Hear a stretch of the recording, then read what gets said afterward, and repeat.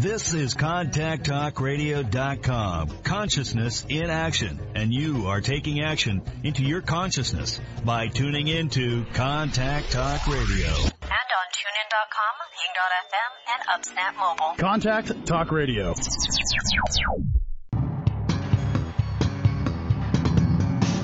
Hey, this is Al Cole from CBS Radio, thanking you once again for taking time out of your hectic schedules to tune in to another fantastic weekly episode of Living Fearlessly with Lisa McDonald.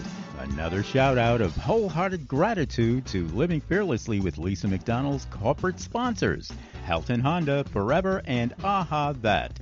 Your reviews, clicks, shares, downloads, feedback, and testimonials are always appreciated. Lisa's purpose and mission is to uplift you to fearless and to live more. To appear as a prospective guest on Living Fearlessly with Lisa McDonald, or to connect with Lisa regarding her suite of products and services, you can reach Lisa at livingfearlesslywithlisa.com. So for now, hey, our fearless friends, here's Lisa, Living Fearlessly with Lisa McDonald. Good morning, everybody. Thank you so very much for rejoining me again on this lovely Friday morning. My name is Lisa McDonald, host of Living Fearlessly with the Contact Talk Radio Network. Listenership spans to 145 countries, 220 TV, radio, terrestrial satellites, and the potential for millions of iTunes downloads. For the purpose of introducing the ways in which this show is going to be different, and for the first time ever in the 5 years of doing Living Fearlessly with Lisa McDonald, I am going to be interviewed by one of my colleagues and my friends who's taking the hot seat as the host. But before I do that, I want to formally give you some context and some background. So who is interviewing me today as the guest on Living Fearlessly with Lisa McDonald? Well, what I can tell you about Brad Bruce is that he is the founder and CEO of Warrior Mind Media and a professional speaker. With over 15 years of leadership, team development, and revenue growth experience, he brings a unique blend of achievements to the organizations he works with and helps build. When he is not working on business, you can find Brad working closely with his community and the work he does with Dan's Legacy, a local nonprofit that focuses on at-risk and troubled youth with major life barriers. You can find out more about them at www.danslegacy.com. Further to that, Brad started this journey into self-development and coaching over 18 years ago. When Brad found himself in an executive leadership position at the age of 20 years old, climbing the corporate ladder quickly. Now he wasn't just responsible for himself anymore, but was equally responsible for a team of over 80 plus employees. Brad knew that he had to develop himself in many areas in order to continue his path to success, but had no idea how until the day he met his first of many mentors. This would springboard himself into launching a career of self-development and improvement, training, and education. Since then, Brad has mentored and coached hundreds of people and spent thousands of hours on receiving the top training and coaching, which he will gladly pass on to you, the listeners. Part of his journey has been his story from the darkness of mental health and addiction into the shining light of recovery. Brad found himself in a deep pit of despair with no one or nowhere to turn to due to depression, anxiety, and eventually drug addiction. Brad was faced with two truths: go to the bitter end or come out fighting for his life. Brad chose the latter.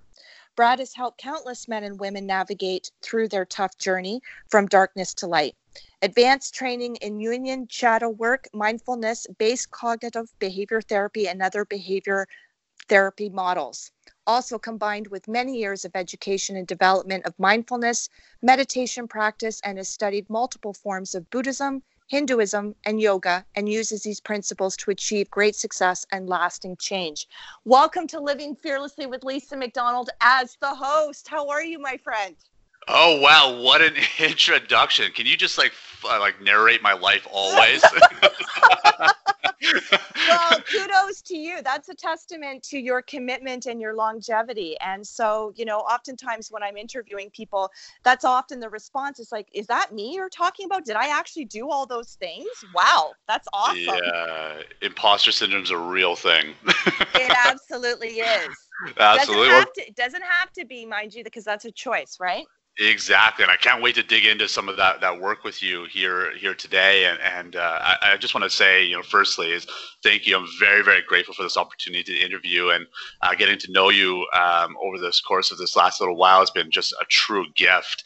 And I also want to acknowledge the work that you do in your community and for the listeners. It's huge, and the takeaways that I get from your show are just tremendous. So thank you for being that voice of change, that voice of hope, and really inspiring us. I'm very grateful.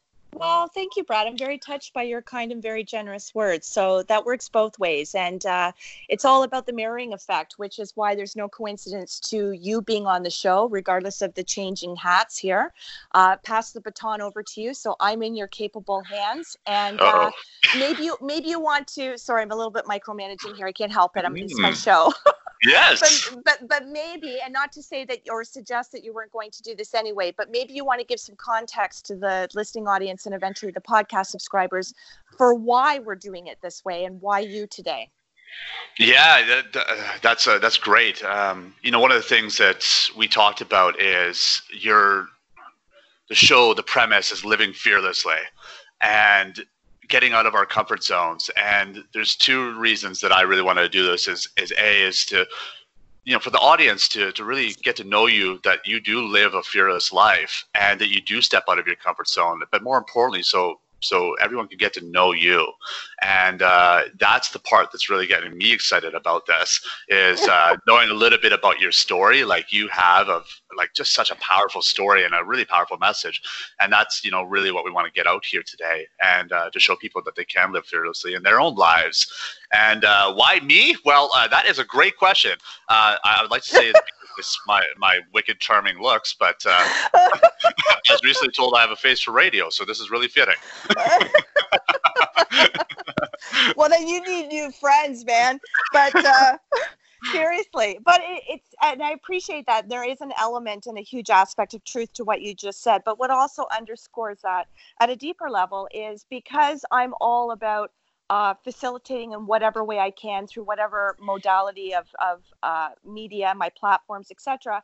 It's also giving other people an opportunity to live fearlessly. And even though you have extensive background with coaching people, interviewing people, your own media platforms, and doing quite extremely well in that space, Brad, it's also, giving other people the opportunity to live fearlessly with me by doing something that's not necessarily part of their daily grind. So thank you for stepping up to the challenge.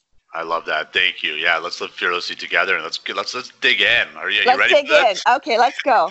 Awesome. So I want to take us back. I want to get to know little Lisa a little bit, and for the viewers, I know a little bit about your story and about the younger years, but I really want to kind of dive in. So why don't you take us back to what little Lisa was like growing up? Well, I guess it depends on who you're asking, but if you're asking me, you directly, right?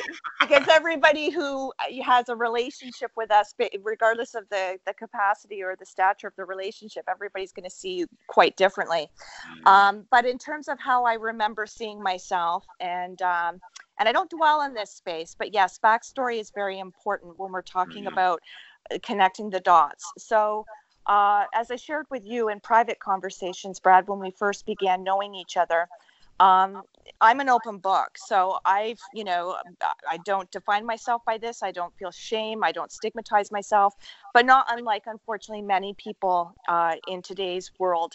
I was an incest survivor, and that started for me at the very young age of 4. And now that I have 2 children of my own and having seen what 4-year-old looks like in an adult capacity, it really puts a different perspective on things. And I have both a boy and a girl, so I've tried to see that through the lens of both of them, because of course we know that this particular type of abuse and all abuses, it's not gender specific, and it afflicts everybody from all walks of life, no matter how intact the family unit might appear to be, regardless of socioeconomic status, regardless of your zip code, regardless of what your parents do for a living, the list goes on.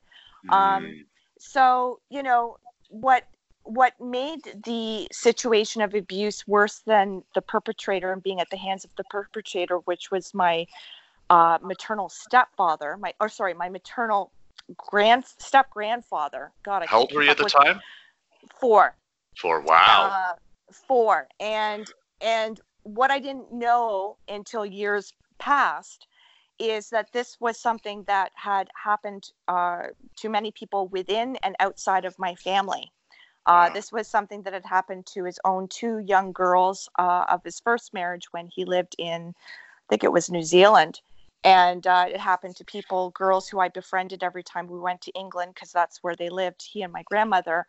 And so I got quite familiarized with 2 young girls who were sisters who lived up the road. And I found out again years down the road that this had happened to them.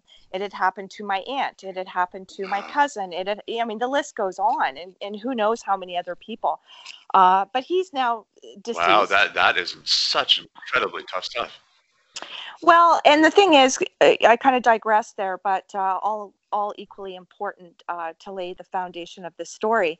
But my mom knew what he was all about, and yet she failed to protect me. And as a mom myself, and being very maternally primal, I have no concept of how that's even fathomable. So I have to, and my mom's also passed on, so I have to think that there must have been some kind of disconnect there, or some kind of maybe mental health issue. I don't really know. It's all subjective, and and if she were here today, she might have her own take on it, although she did later on profusely apologize, and she did take responsibility. But there was a lot of estrangement between the 2 of us as a result of that. And so anyway, I fall into many categories again, which I don't stigmatize myself by. I don't define myself by. I'm a single mom. I've got two kids. And so let me ask you a question there. How do you get into that state of going from that severe trauma to not stigmatizing yourself? Because I know a lot of listeners here have gone through very similar stuff, and myself included, of like not going into that shame and not being stigmatized. Like, how did you get to that point of not feeling those things? Great question, Brad. Thank you.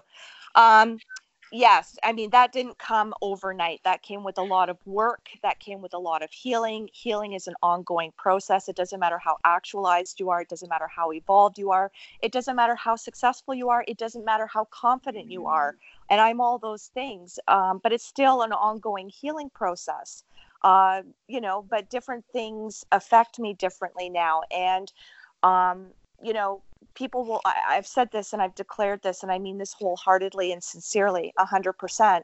If I had to go back and be subjected to having to relive that all over again as 4-year-old Lisa, I would do that. And I would do that not because I wish that upon myself, nor do I wish that upon anybody who perhaps is listening to the show, or anybody in general through all walks of life.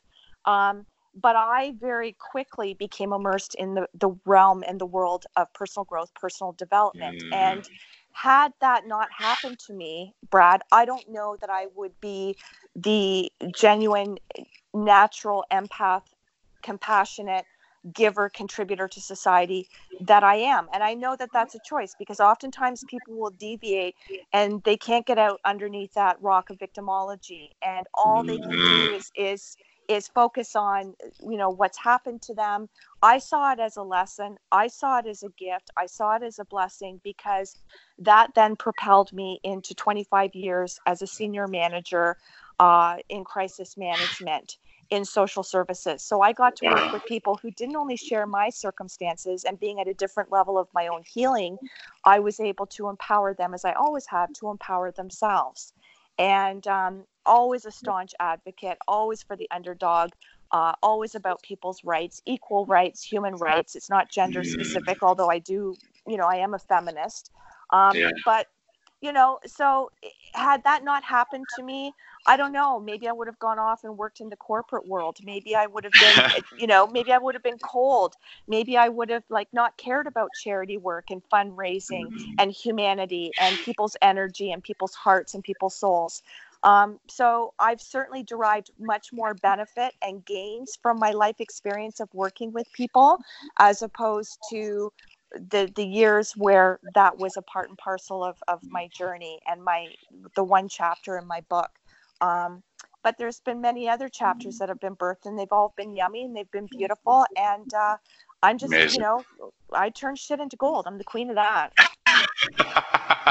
I love that statement. I was listening to some of your videos, and I came across when you said that exact quote. I'm like, that needs to be quoted everywhere. I love it. It's so good. Now, there's a lot there, and I love that you were able to take that really hard experience and dive into the work. And I think that is like the life path for somebody that has dealt with some sort of trauma or abuse is when you get a little bit older. Like say, for example, somebody is, a bit younger and they've experienced this type of trauma. What would be your kind of suggestions for things that they can actually start doing in order to start developing into that work, into that self-work? Well, the first suggestion is for anybody who's still living within that sphere of silence and it's unspoken and it's non-disclosed, you've got to get it out there. You've got to talk to somebody who you can trust, who you can confide in, and get that ball rolling, because otherwise you internalize these things. And I believe in mind, body, spirit. So if these cancerous truths are eating away and eroding your soul and your spirit, that manifests into physical symptoms, that manifests into relationship dysfunction, that morphs into all kinds of other aspects where you bleed out. So I really highly encourage people to, take what's happened to you, and the first step is go talk to somebody. Go share it with somebody, go to the authorities, and I mean, this is going to speak to different aspects of demographic depending on age and resources, but whoever it is that's in your realm of infrastructure of support, please do not bear the brunt of not only the abuse itself, but keeping that immersed in the secrecy and the silences and the recesses of your own brain, your own mind. You've got to get it out. You've got to unleash it. You've got to get it out. And then the right people will navigate you and maneuver you throughout the journey of resources, central to your geographical area, support groups, 1-800 numbers, counselors, grief counselors, healing, sexual assault centers, or whatever the abuse may be that's more applicable to your circumstances. But, there's no coincidence, again, Brad, for that kind of taboo in particular type of abuse, where it is very silencing, it is very shaming, it is very isolating. For once upon a time where I could not speak, I felt immobilized by fear. Now you can't shut me up, right? Like I've got my own radio show host. I've got my own platforms. I used to do TV. I talk about these things extensively. And for anybody who still is working with the misnomer that vulnerability is a weakness, I'm here to tell you and to correct you. It is in fact a strength. We're all vulnerable. We're all vulnerable. We're all fragile. We all come with baggage. We all have skeletons. We all have things that have unfortunately been perpetrated upon us. Call it abuse or call it different types of things. But at the same time, it's a choice with what we do with that. We can use it to empower us. We can use it to grow us. And in turn, once we get on that trajectory of self-healing and self-help and self-empowerment, then when we recognize that it's a gift and we can use it to empower other people, then this is what it's all about, right? Yes, amen. I love that. And as with Brene Brown's work on toxic shame, her work is the antidote to shame is empathy. And how you get empathy is by sharing your story. Yeah. And people are literally sitting in silence right now, suffering tremendously. And it's through that overcoming our living fearlessly of going into our story and sharing that with another human being. We create that empathetic connection, which then is the antidote to shame. I love that. And one thing you talked about is briefly there was how trauma affects us all. And I'm curious, as you went from this, beautiful little 4-year-old girl into your adolescence and teenage years, that's typically when trauma starts to manifest itself. Now, what was it like? How did it start affecting you when you were growing up in your teenage years? What was it? For some people, it's drugs and alcohol. For some people, it's like ambition. For some people, it's all different things. What was it like for you? How did it start manifesting negatively on on your life? Great question. Another great question. See, you're perfect for this. Oh, I told you we're digging deep. Yes. Well, adolescence, as we all know, even if you take out all of those external factors, and even if somebody had a so-called perfect upbringing, perfect childhood, and I, question the word perfect. I don't think that exists at all for anyone. But adolescence in itself can be a very difficult, confusing time. And you compound that with my circumstances and a whole plethora of other things that I've not even gone into detail about that compounded my situation. My parents having gone through a divorce, eventually my mom, I got kicked out of the house. My brother got kicked out of the house, having to be uprooted from the only sense of familiarity and stability in my life at the time, which was the town that I grew up in, my school, my friends. That was my buffer zone. That was my infrastructure of support. So it all got ripped out from underneath me for reasons I could not understand. Again, I wasn't working with a mom who was intact with me at the time. She wasn't clearly connected with herself. And so that everything bled out. Everybody went into fend for themselves mode. And so I got kicked out of the house at 16. I got kicked out of the first high school I attended. Then I got kicked out of the second high school that I attended. I ended up taking a bit of a hiatus. I started, being at 16, I had to support myself and be self-sufficient because my ties with my family were not intact at the time. I had one parent in another country. I had one parent who, was relatively in the honeymoon phase of their second marriage. So I just felt really displaced, and I really felt like I was on my own. And when you're like at that time, which I was one of, if not the only people that I can recall being a 16-year-old who had their own apartment. So my place was party central. I bet. There was drugs, there was alcohol, there was all kinds of things that should not have been happening. But again, I don't regret any of that, because if I didn't fall into the abyss of feeling like I was in my darkest and my lowest of lows, there wouldn't have been something within me that would have, call it inner voice, call it intuition, call it I just can't go down any further. It was like, you know what, Lisa, you're better than this, because it was a dual reality. I was once upon a time also a competitive swimmer.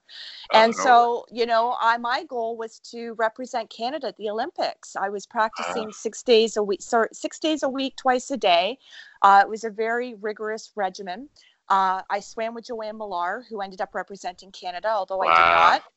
And I'd already known what it was to be focused, to be self-disciplined, to be in the zone, to level up, to scale, to leverage, to all of those things. And so it was this dichotomy between competitive Lisa, who only ever strives to be the best version of herself, who's only ever in competition with herself, particularly for that being a very individualized sport. It's always about shaving time off your own clock. So, there was a lot, and I had mentors, I had coaches. So I had already embarked upon what that world did look like, what it felt like, what it could always continue to look like. And then I vacillated back and forth between being that awesome Lisa to fuck up Lisa. And then finally it was like, no, I can't be making minimum wage.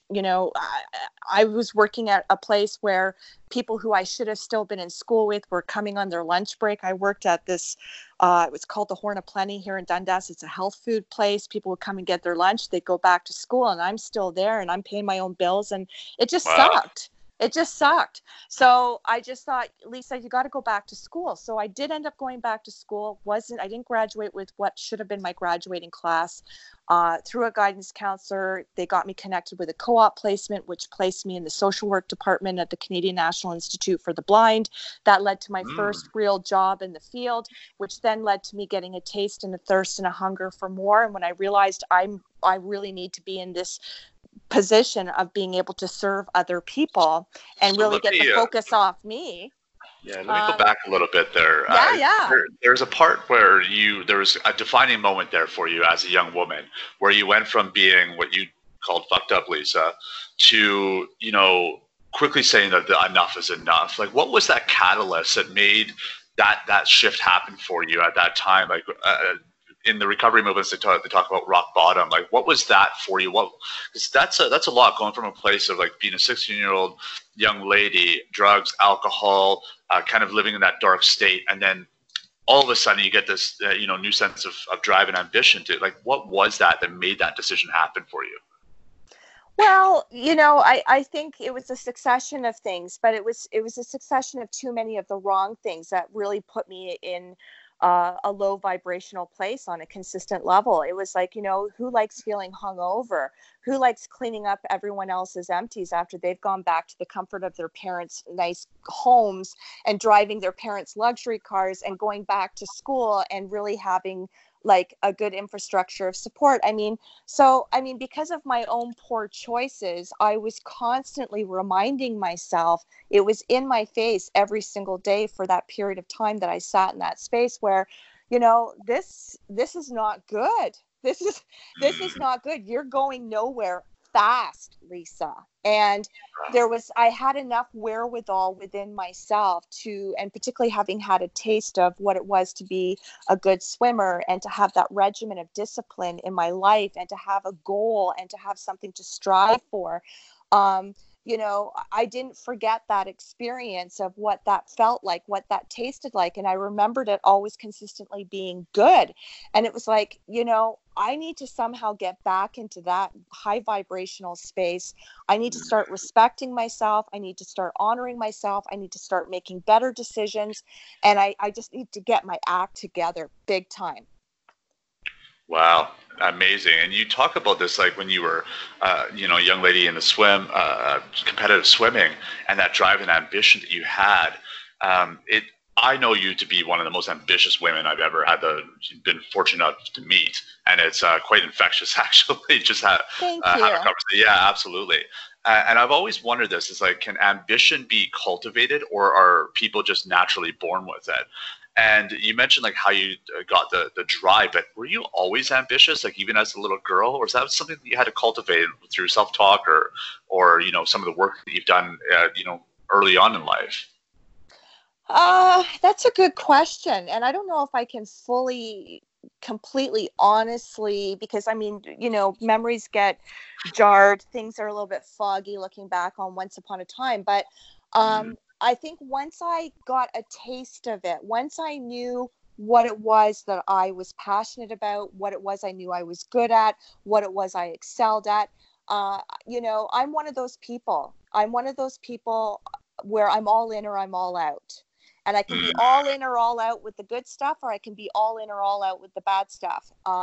And when I finally realized through dabbling in both realities of what's good for me, which I also love, and I'm like, jonesing for every day, the good stuff, as compared to having been in the abyss, and that being very much my lifestyle choices, poor decision making.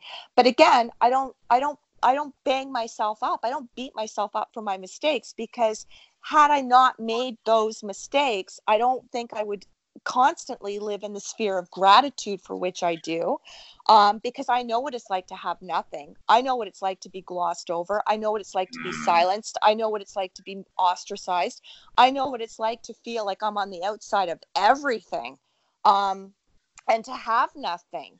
And so, you can either be addicted to pain, or you can be addicted to, some people call it success. Some people call it just striving to be your best self every single day. We all define these things quite differently. But obviously at one point, subconsciously, unconsciously, I was addicted to pain. At the same time, I've also, for more so than not, I've been addicted to my own growth and development. And that's morphed into success. That's morphed into yumminess. It's morphed into great opportunities, great partnerships, good success, good accolades, being in a position to be a contributor to society instead of draining on it. So, I've stuck with the good stuff, and this is where I'm here to stay. I've learned my mistakes. Yeah, amazing, and that's something so admirable to do. I learned the hard way from my like such hard mistakes, but it's nice when you meet somebody that can be that has that voice and you can share your stories because it's your listeners. It's a tremendous amount of value. And one thing you talk about, and I've heard this in one of your other one of your other talks, is you talk about connecting your pain to your passions. And this got me so jacked up and excited because it's such a bold statement, and I find it to be very true. Not many people know this secret wisdom, and I would like you to elaborate a little bit on that of like connecting your pain to your passion, and what your theory is behind that. Yeah, well, I've kind of refined and rehoned that a little bit, and it's not to negate that there's still truth to that, but I think the most so-called quote unquote successful people, and again, all successful people have a pretty brutal backstory. I will go on record as saying, truly, I believe that. And that's been the majority of the people who I've interviewed who could equally attest to that. But I think desperation is what catapults one into a crystallized understanding very quickly of what their intended purpose is, their inherent purpose.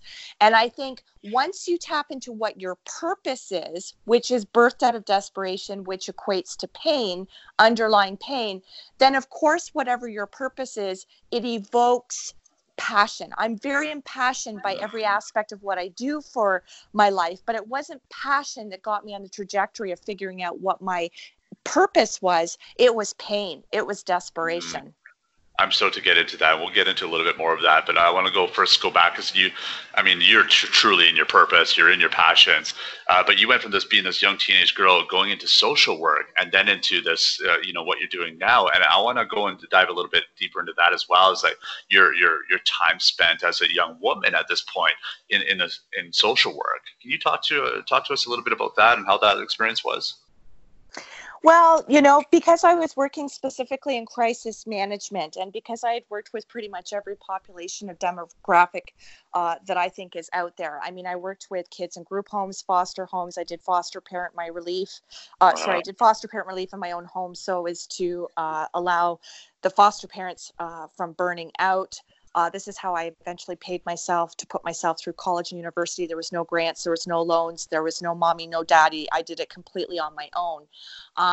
So, when you're taking people for rape kits on a regular basis, or you're interfacing with judge and the court systems, when you're part of indirectly as a tentacle within social services, you're working on the other end of children having been apprehended from their abusive parents, when you're dealing with kids who are on the spectrum of all kinds of diagnoses, whether they be founded, unfounded, overdiagnosed, underdiagnosed. I mean, I'd worked with everything. I'd worked with special needs. I worked with the blind. I worked with the deaf. I worked with sexual offenders, which was also very cathartic and healing for me. And I've worked with people on every spectrum of abuse, whether they be at the preliminary identified stage of survivor to what I prefer to call surthriver. Yes, I prefer surthriver. I've worked with men, women, boys, girls. I've worked with little kids. I've worked with adolescents. I've worked with seniors. I've interfaced with government officials at the federal, at the provincial level. I've sat at many roundtable discussions, implemented bylaws getting passed, policies, procedures being rewritten and legislated, worked very closely with federal government officials. And so, that's all empowering because when the focus is not on you, right? When you know that what you're designed and destined to do is fulfilling a role that puts you in the center of being able to empower other people to empower themselves.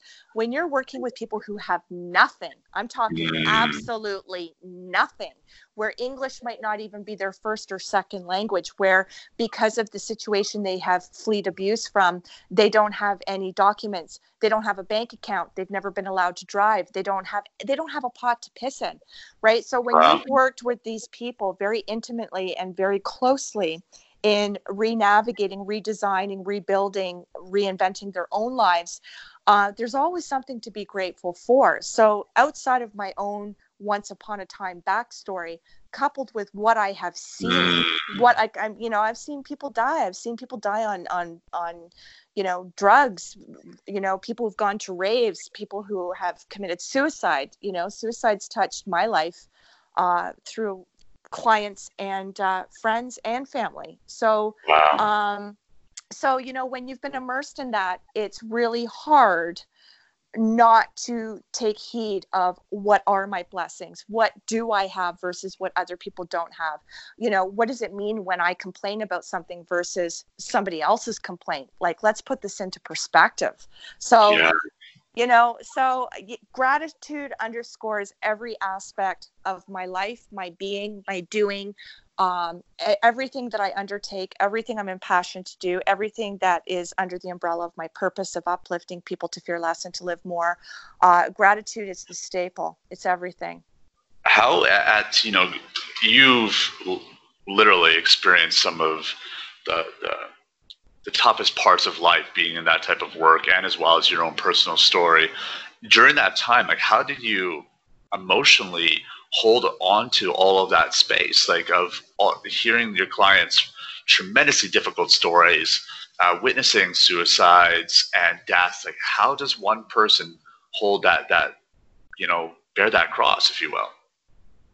Well, that's a good question. And we know in the field, we talk a lot about vicarious trauma. And that was certainly a big component that was built into working with my staff teams, because often they were on the crisis line and they were subjected to hearing all kinds of crazy disclosures, unfortunate, tragic disclosures.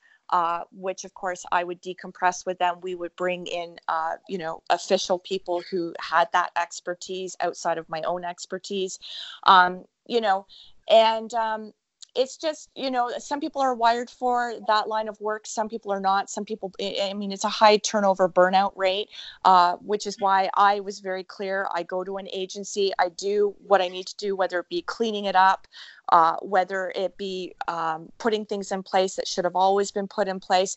You know, I like to see the results implemented. And then for my own health, my own longevity in the field for 25 years longevity, it was like, okay, let's go over to another agency. So I was very clear on what my skills were, what my intentions were, what I wanted to manifest in each role.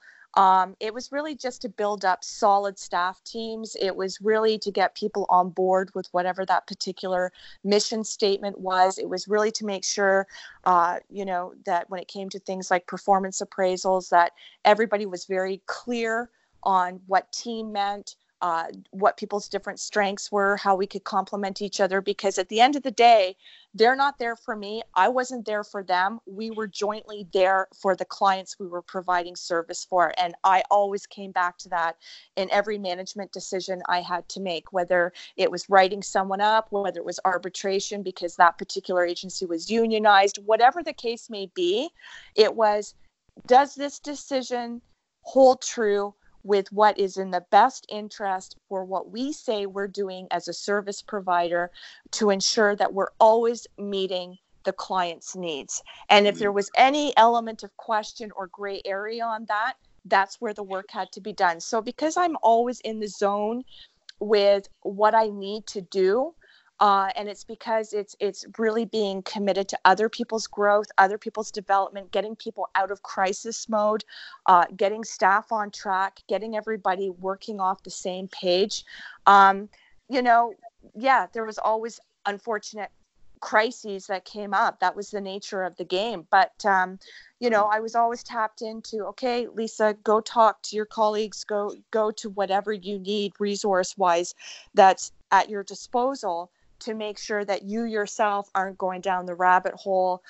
You're not getting re-triggered. You're not making unhealthy, unsound decisions, because you still have to, at that level of management and within that type of high crisis, volatile environment, you've got to figure yourself out, and you've got to know that you're bringing your best all the time, because in that particular line of work, it could be the difference between life and death. It really can.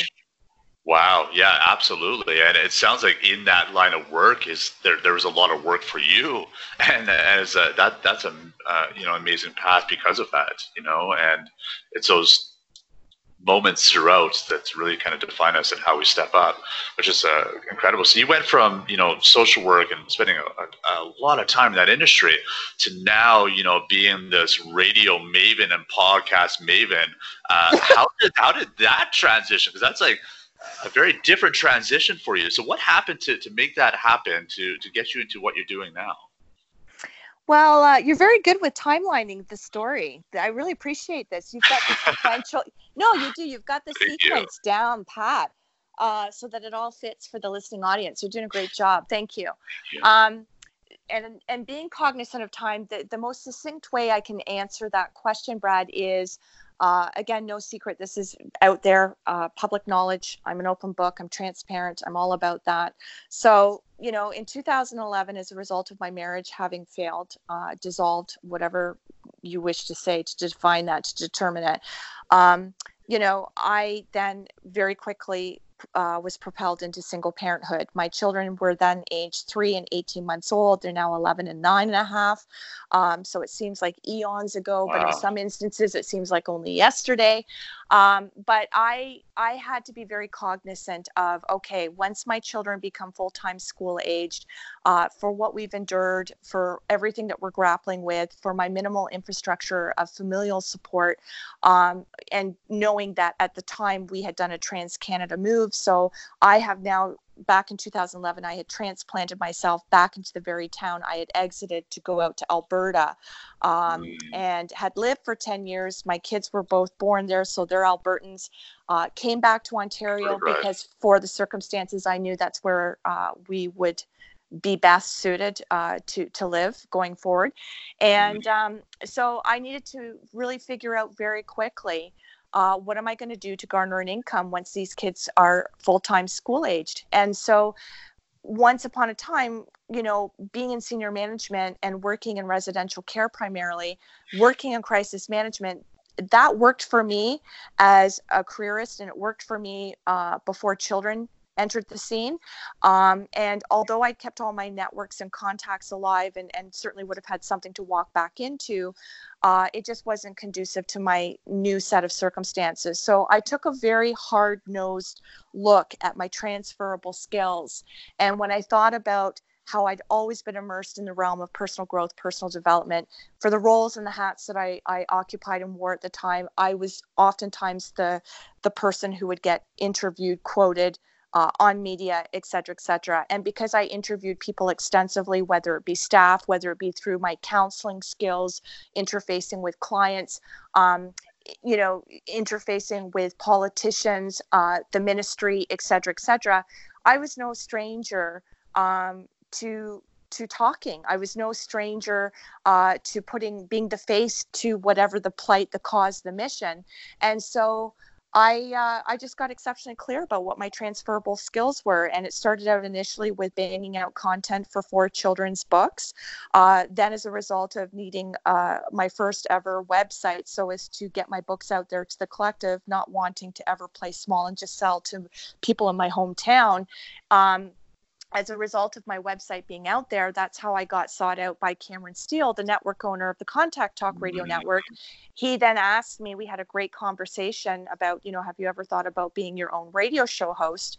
To which, of course, at that point in my juncture, I had not, but it seemed like a good fit. And so I thought, okay, that's a business model.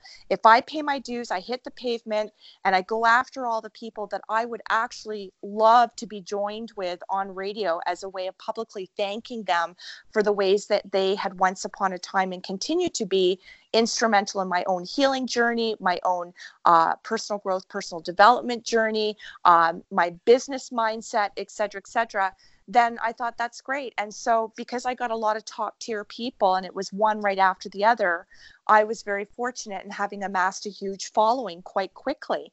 And so I knew that was going to become a business model. It was going to be monetized. It was going to be pay to play. And I've continued throughout the course of doing this now for 5 years because of the people I'm connected with, like the Ariana Huffingtons and the C-Suite, the Jeffrey Hazlets and the Contact Talk Radio Network, and people who I've interviewed who had such a great experience. They've then put me in contact with other fantastic people. It's just morphed into really an awesome business model, a really good way to live my life, which still honors what it is that's at the crux of what I want to do, what I believe I'm here to do, which is still the advocacy component, which is still the self-empowerment component, which is still personal growth, personal development, plus business. And now it's uplifting people to fear less and to live more. So rather than just going after whatever the people within the target agency or demographic of client population is, I can get this message out there globally, internationally, to the 145 countries that we're heard in every week. That's amazing. And one thing that you shared there, and I know the sheer amount of work that you put into, your purpose, and it's one thing that I come across a lot, and I'm sure you do as well, is being a mom or a father and an entrepreneur. There's so many people that come to me and say they can't chase their dreams because they are parents. And you've clearly made that, a very false statement.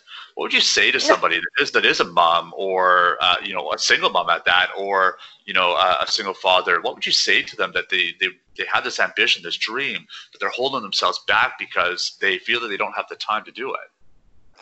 Well, my answer is always twofold. One, I'm a very caring, very compassionate person. I understand and I recognize we're all operating at different levels of self-awareness. I understand that we're all in different levels within the healing journey. I understand that we all have different infrastructures of support.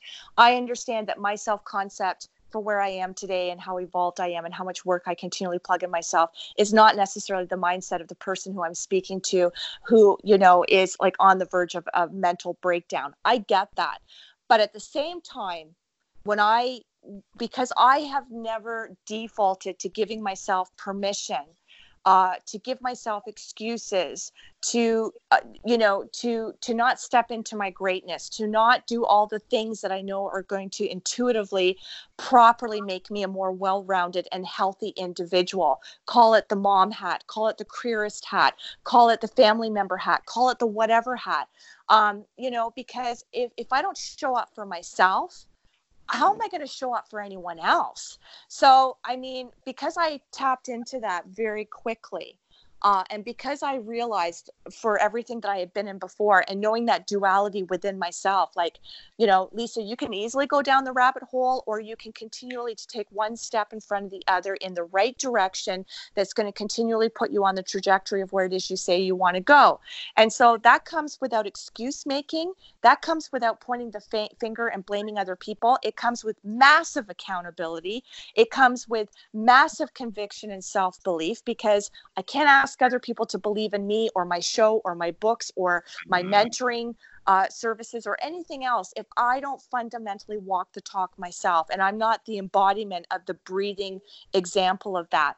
And people can pick up on things before you even open your mouth. People can pick up on energy very quickly, and people can tell instantly before your mouth even opens, what's the vibe here? Is this person giving off the persona of what's real, what's true, and the things that would hopefully resonate with me? So, I go to the people, and oftentimes that's the mindset, and that's the energetic sphere of somebody who's seeking me out, because they're in the throes of whatever they're going through, and they don't want to settle for that. They don't want to succumb to that. They don't want to let that also be their defining script for how the rest of their life is going to go. And so when people see what I've managed to eradicate in my life, or what I've managed to relinquish at the same time I've simultaneously embraced, I've relinquished the old stuff, the old doctrine, the old false beliefs, the old concepts, the old things that kept me stuck, the old things that kept me playing small. And when people can see that I step into my greatness every single day, and I see greatness in everyone, regardless of whether they themselves are at that point where they can see it for themselves, then we're getting things in motion. And the first thing I always start with is self-dialogue. Self-dialogue will change and recalibrate self-concept. Self-concept will recalibrate and reshift self-worth. Self-worth will recalibrate results. So there's step-by-step process, and I take a look at where that person is, and then we jump in accordingly. Oh, that's amazing. That to me sounds like living fearlessly, and I know that's what you're all about. And I have my next question for you is more of a visualization question, Mm. and this is going to be. I think it's going to be quite awesome, and I'm really excited to hear what you say here. Something that I love is called reparenting, and it's some work that I've done. And the question I have for you is both a question and a visualization at the same time. Beautiful. And yeah, so what I want you to do is I want you to picture little Lisa, Mm. 5-year-old little Lisa, and she's on your lap sitting there right in front of you. And she's looking up at you, and she's really needing to hear your words of wisdom over the course of the years from then until now. If you had her, little Lisa, on your lap right now, what would you say to her? Wow, that's powerful. Brad, what a good closer. Wow, I'm very impressed with that. Very impressed with you. It would be a succession of things, all equally imperative, that I would want to impress upon 5-year-old Lisa or any child, my own children, anybody. And I would basically just say, you know what? It's all going to work out. It's all going to work out. You just got to believe in yourself, and you just got to keep going, and you just got to keep going, and you just got to keep going. And I would emphasize the importance of, regardless of whatever the adversity, whatever the roadblock, whatever the hurdle, just never quit. Never quit doing the right things. Never quit seeking out the right opportunities. Never quit aligning with the right people. You've got greatness in you, because it's all about self-love, right? It's all about self-love. So I would be re-emphasizing all the wonderful qualities that little Lisa or anyone else in little Lisa's position embodies, because there is greatness within all of us. Being here is just a miracle in itself. And it's not a gift that we should squander. It's not a gift that we should take lightly. And I would only ever want the best for little Lisa or anybody else. And so I would just love little Lisa up and love everyone else up until it becomes second nature for themselves. Wow, I felt that. Yeah, that emotionally hit all of my buttons inside my heart. Thank you so much for showing up today, and I just want to honor you and truly acknowledge the work that you do and how much impact that you truly make in this world. The world needs more Lisas, and I'm incredibly thankful for our friendship, and as well as this beautiful honor to interview you. Thank you so much for your time. I really appreciate it, and I look forward to many, many, many more times. Brad, well, I can't thank you enough. You really brought it today. I am so impressed with you, and I'm so grateful for this opportunity. And before we quickly wrap up here and I do the outro here, please give everybody the opportunity to connect with you. How can people reach out to you for an initial consult, or get on your platforms, or know where to find you? Absolutely. Very easy. My name is Brad Bruce on all of my social media channels, from LinkedIn, Facebook, Instagram. So BRAD, BRUCE. Outside of that, you can find me at warriormindmedia.com is one of my websites. And come explore with me. Fantastic. Well, Brad, again, I want to thank you for the gift of your time. I want to thank you for bringing those phenomenal questions to me, and for stepping into the Living Fearlessly with Lisa McDonald hot seat as the host of this week's show. Really impressed, but not surprised, right? Not surprised. Thank you. To the listening audience, I want to thank you as well for the gift of your time. I'm very clear on my purpose. My purpose is to uplift you to fear less and to live more. Until next Friday, when we're joined by yet another phenomenal guest, I wish you a fantastic weekend. Love and gratitude to you all, as well as to you, Brad. Take care, everybody. All my best. Bye-bye. Bye.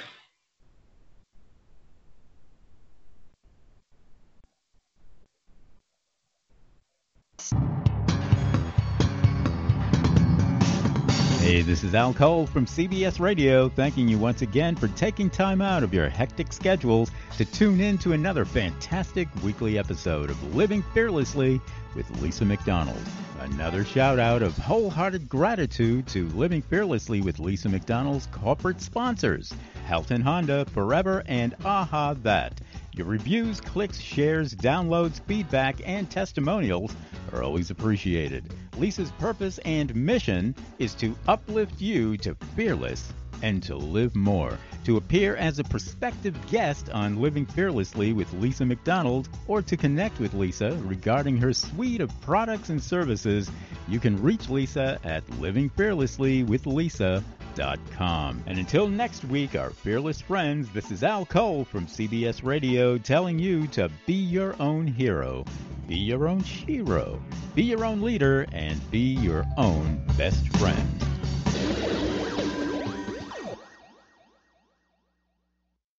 This podcast is a part of the C-Suite Radio Network. For more top business podcasts, visit c-suiteradio.com.